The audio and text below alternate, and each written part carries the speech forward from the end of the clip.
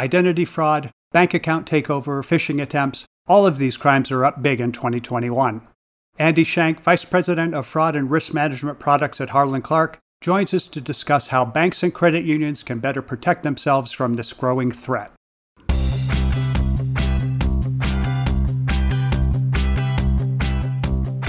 Actionable insights can help power smart decisions. Each week, the BAI Banking Strategies podcast focuses on important issues facing financial services leaders, as well as the emerging trends that are rapidly reshaping the financial industry. I'm Terry Badger, your host and the managing editor at BAI. Pull up a chair and join us. A big upswing in digital transactions is helping to make 2021 a busy year for fraudsters targeting financial institutions. According to a recent TransUnion study, digital fraud attempts from January through April have more than doubled from the final 4 months of 2020. Andy Shank, former detective and now VP for Fraud and Risk Management Products at Harlan Clark, is with us to talk about the fraud landscape and how banks and credit unions can better protect themselves from a bigger and more emboldened bunch of bad guys out there. Andy, welcome to the BAI Banking Strategies podcast. Thank you very much. Thanks for having me. So, Andy, you come to financial services fraud prevention by way of law enforcement. Before your life in financial services, starting at a credit union, you spent 15 years with the Indiana State Police, where you worked your way up from trooper to detective. For a good chunk of that time, you were assigned to the FBI to work on white-collar crime cases. How has this experience on the law enforcement side, how has it prepared you for what you're doing now? And maybe how do you look at things differently from other fraud preventers who don't come from that same background?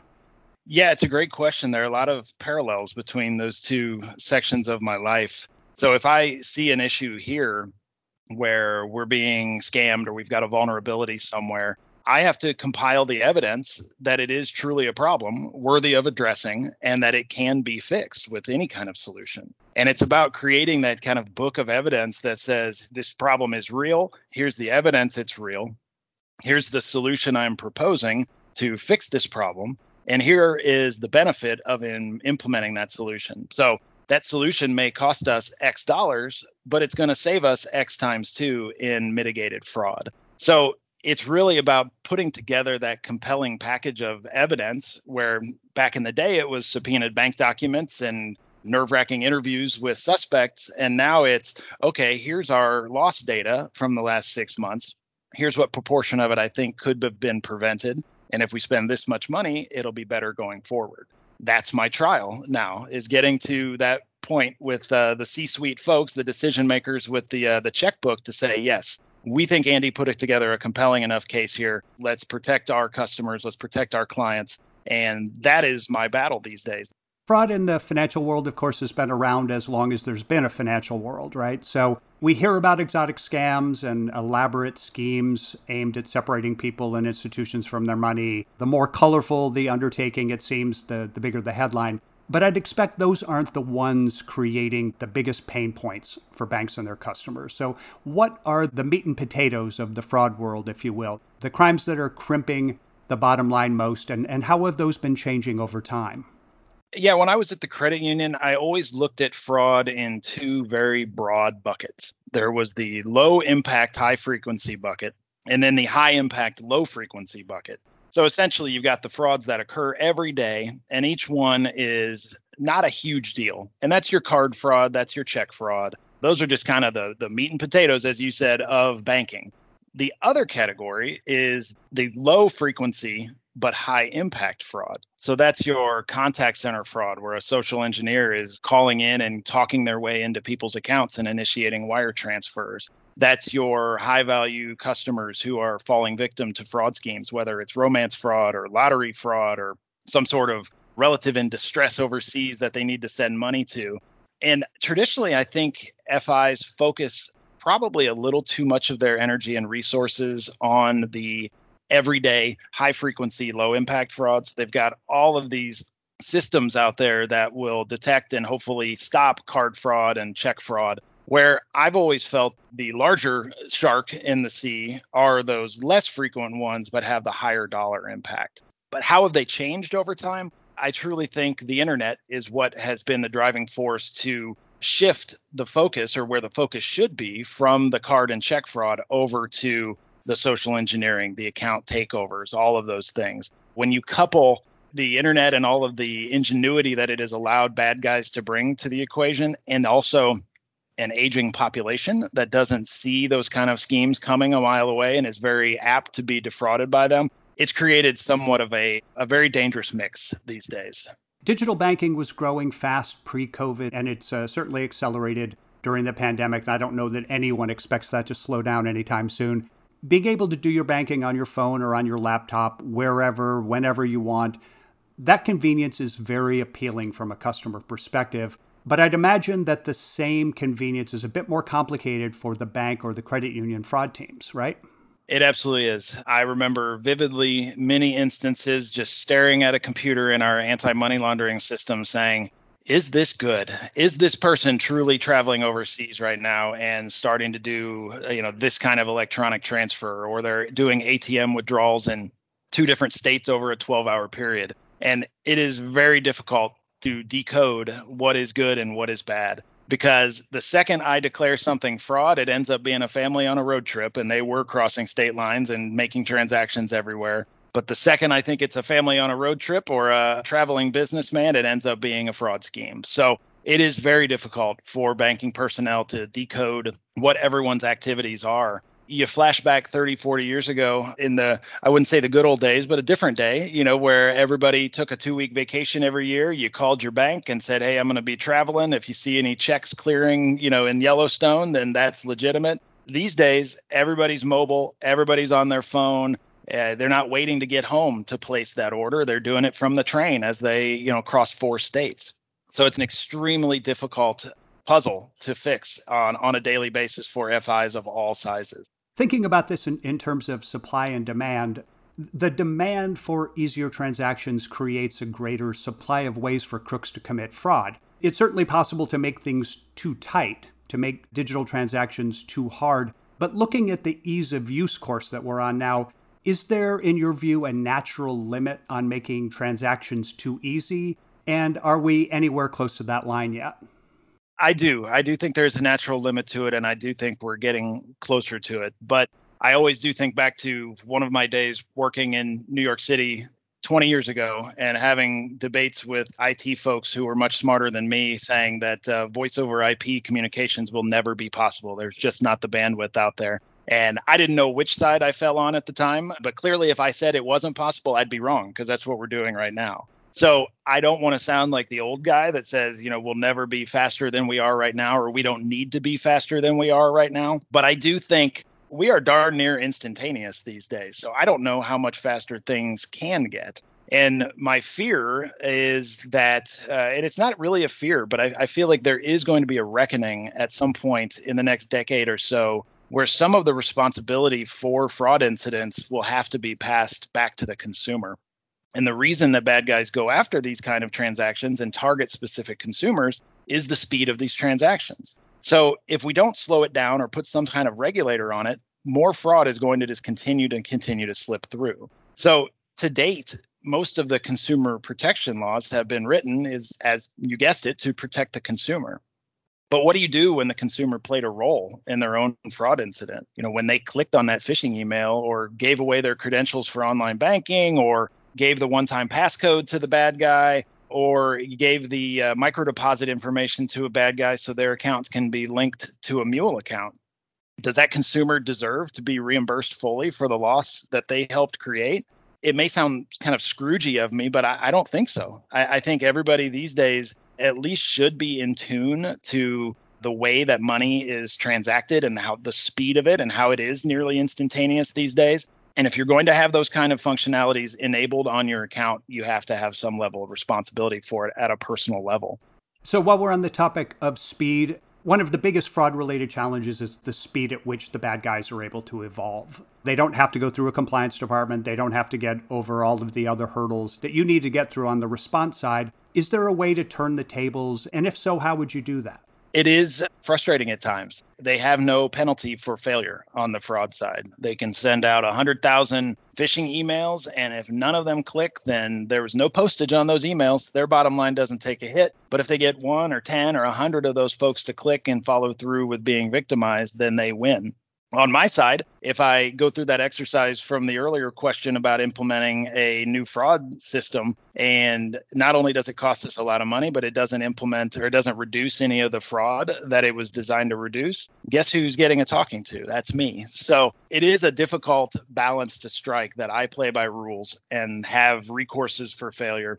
The bad guys play by no rules, and there's really very little recourse for any failings that they have. As far as turning the tables on that, we have to evolve just as quickly as the bad guys evolve. We're looking into the device level technology of not the person on the other end of that transaction, but the phone or the tablet or the computer they're on.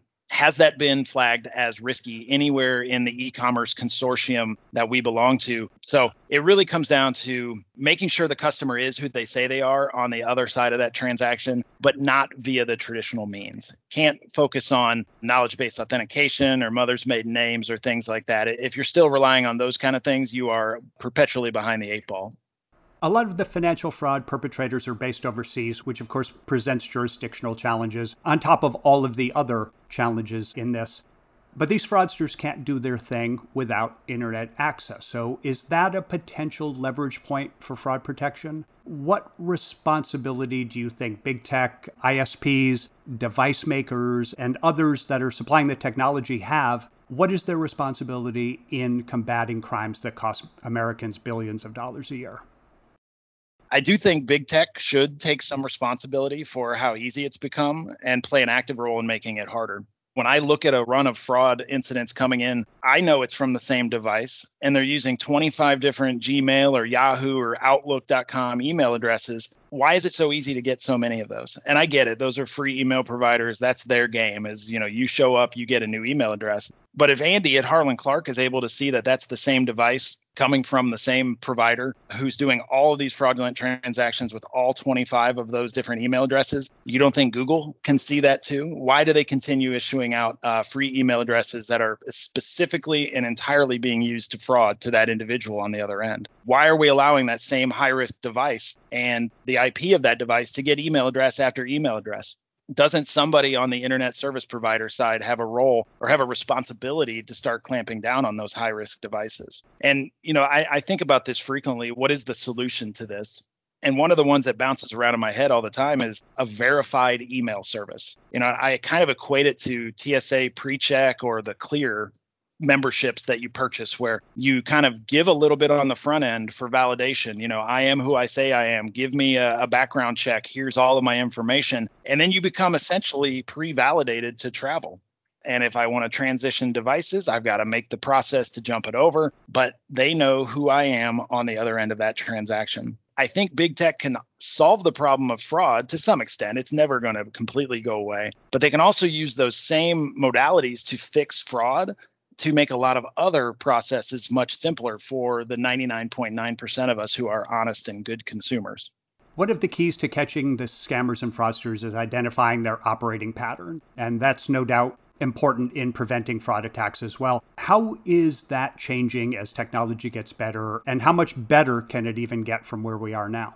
The technology has really helped us in spotting those patterns. The way we look at it for our transactions, more often than not, when bad guys try to attack Harlan Clark, they are trying to order checks. That's kind of our bread and butter for financial instruments. And what we've realized is that the checking account is the limiting reactant of that fraud attempt. So that allows us to really tailor our screening mechanisms to look at the account level, not necessarily at the individual level. But we wouldn't be able to do that without the technology that we've engaged to figure out what's compromised and what's not.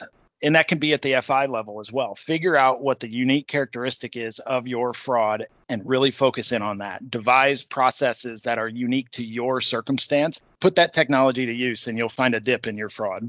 With all of your years of experience, all of the different sides of this equation that you've been on, state law enforcement, FBI, credit union, and now at Harlan Clark, what's the best advice that you could give banks and credit unions now on how best to protect themselves from fraud? I would say invest in it. It's not money down the tubes to invest in fraud prevention. Your customers or your members will thank you later when you prevent an occurrence. They'll never thank you enough because half the time they won't even realize that you did prevent it. So put money into the technology that can help you prevent it. It'll help you not only prevent the incidents, but it'll help you on your exams when you can say, yes, we do this. Here's our FACTA red flag procedures. So we do protect our customers from identity theft. And here are the service providers that help us monitor account transactions for anomalies, things like that. In a more old school sense, throw competition out the door when it comes to fraud. Get involved with working groups in your area. Link up with fellow BSA officers and compliance experts from neighboring institutions. One of the things I loved about the credit union world was that they were all inherently less competitive with one another than banks. But even when it came to fraud, any lingering competition went out the door. Because if we were having an issue with something, it almost certainly was affecting one of the other credit unions in town as well. Then also make sure that you're registered with FinCEN for the 314 program, because that program not only allows you to share fraud information with your peers, but it actually encourages it. So if you say, hey, I think this guy opened up this account just to launder money, or I think something shady is going on with this wire transfer, you can call the other FI involved in that transaction and say, hey, I'm the 314 contact for institution A, you're the 314 contact for institution B. Let's stamp this fraud out before it occurs. And at the end of the day, it may not be fraud, but you have the ability to share the information to validate whether it is or it isn't. So not everything has to be a high-tech, expensive source of fraud mitigation. Sometimes it's picking up the phone and knowing who to call. Those are the most important things. So Andy, one last question, and this is kind of on point while you're still in your detective mindset. When it comes to making a persuasive case for someone to take an action that you think they should take, who's the tougher audience, a federal prosecutor or the C-suite at a banking institution? Definitely the C-suite, because there is penalty for failure in the C-suite. If we spend money on something that doesn't work out, then that's my head on the chopping block. You can go to trial and lose in federal court, and while it's a bummer, it's not the end of the day. But in this era of hyper-competitive business and shrinking revenue and budgets and things like that, businesses can't afford to miss when it comes to big expenditures. And fraud is sometimes a very tough one to sell, or fraud mitigation is a tough one to sell, because there's not an obvious revenue bump for it. It's more a loss reduction than it is a revenue increase. So I've always got an uphill battle to sell those kind of functionalities or products to the executives here. Not sure why that should be such a tough sell. I mean, an increase in revenue or a decrease in costs via lower losses, dollar for dollar, they look the same on the bottom line, right? Anyway, Andy Shank, VP for Fraud and Risk Management Products at Harlan Clark, we certainly appreciate you sharing your views with us on the BAI Banking Strategies podcast. Thank you for having me. Look forward to doing it again. A few takeaways from our conversation on fraud protection with Andy Shank from Harlan Clark. First, he sorts fraud into two big buckets: a low-impact, high-frequency bucket that includes card fraud and check fraud, and a low-frequency, high-impact bucket that's exemplified by social engineering schemes and account takeovers. In Andy's view, banks and credit unions may be focusing too much of their attention on the more common low-impact bucket, even though the high-impact bucket carries more damage potential when measured in dollar terms. His best fraud prevention advice for financial institutions is to really invest in it. Not only does a well-funded anti-fraud effort stand to better protect the institution and its customers, it also demonstrates to regulators that you're serious about security. He also suggests that banks work together more on fraud, since it's a threat that they all face. This kind of teamwork includes sharing fraud information with peers as allowed under the law. And finally, Andy believes that tech companies, internet providers, and device makers should take some interest in the upswing in high-impact fraud and then do more to help fight these crimes. Shutting off internet access to suspected bad guys is not feasible, he says, but what about limiting the number of active email addresses or clamping down on rogue IP addresses? Tech companies and ISPs can't end fraud, but they can make it harder to pull off. Thank you for listening to the BAI Banking Strategies podcast. I'm Terry Badger, Managing Editor at BAI.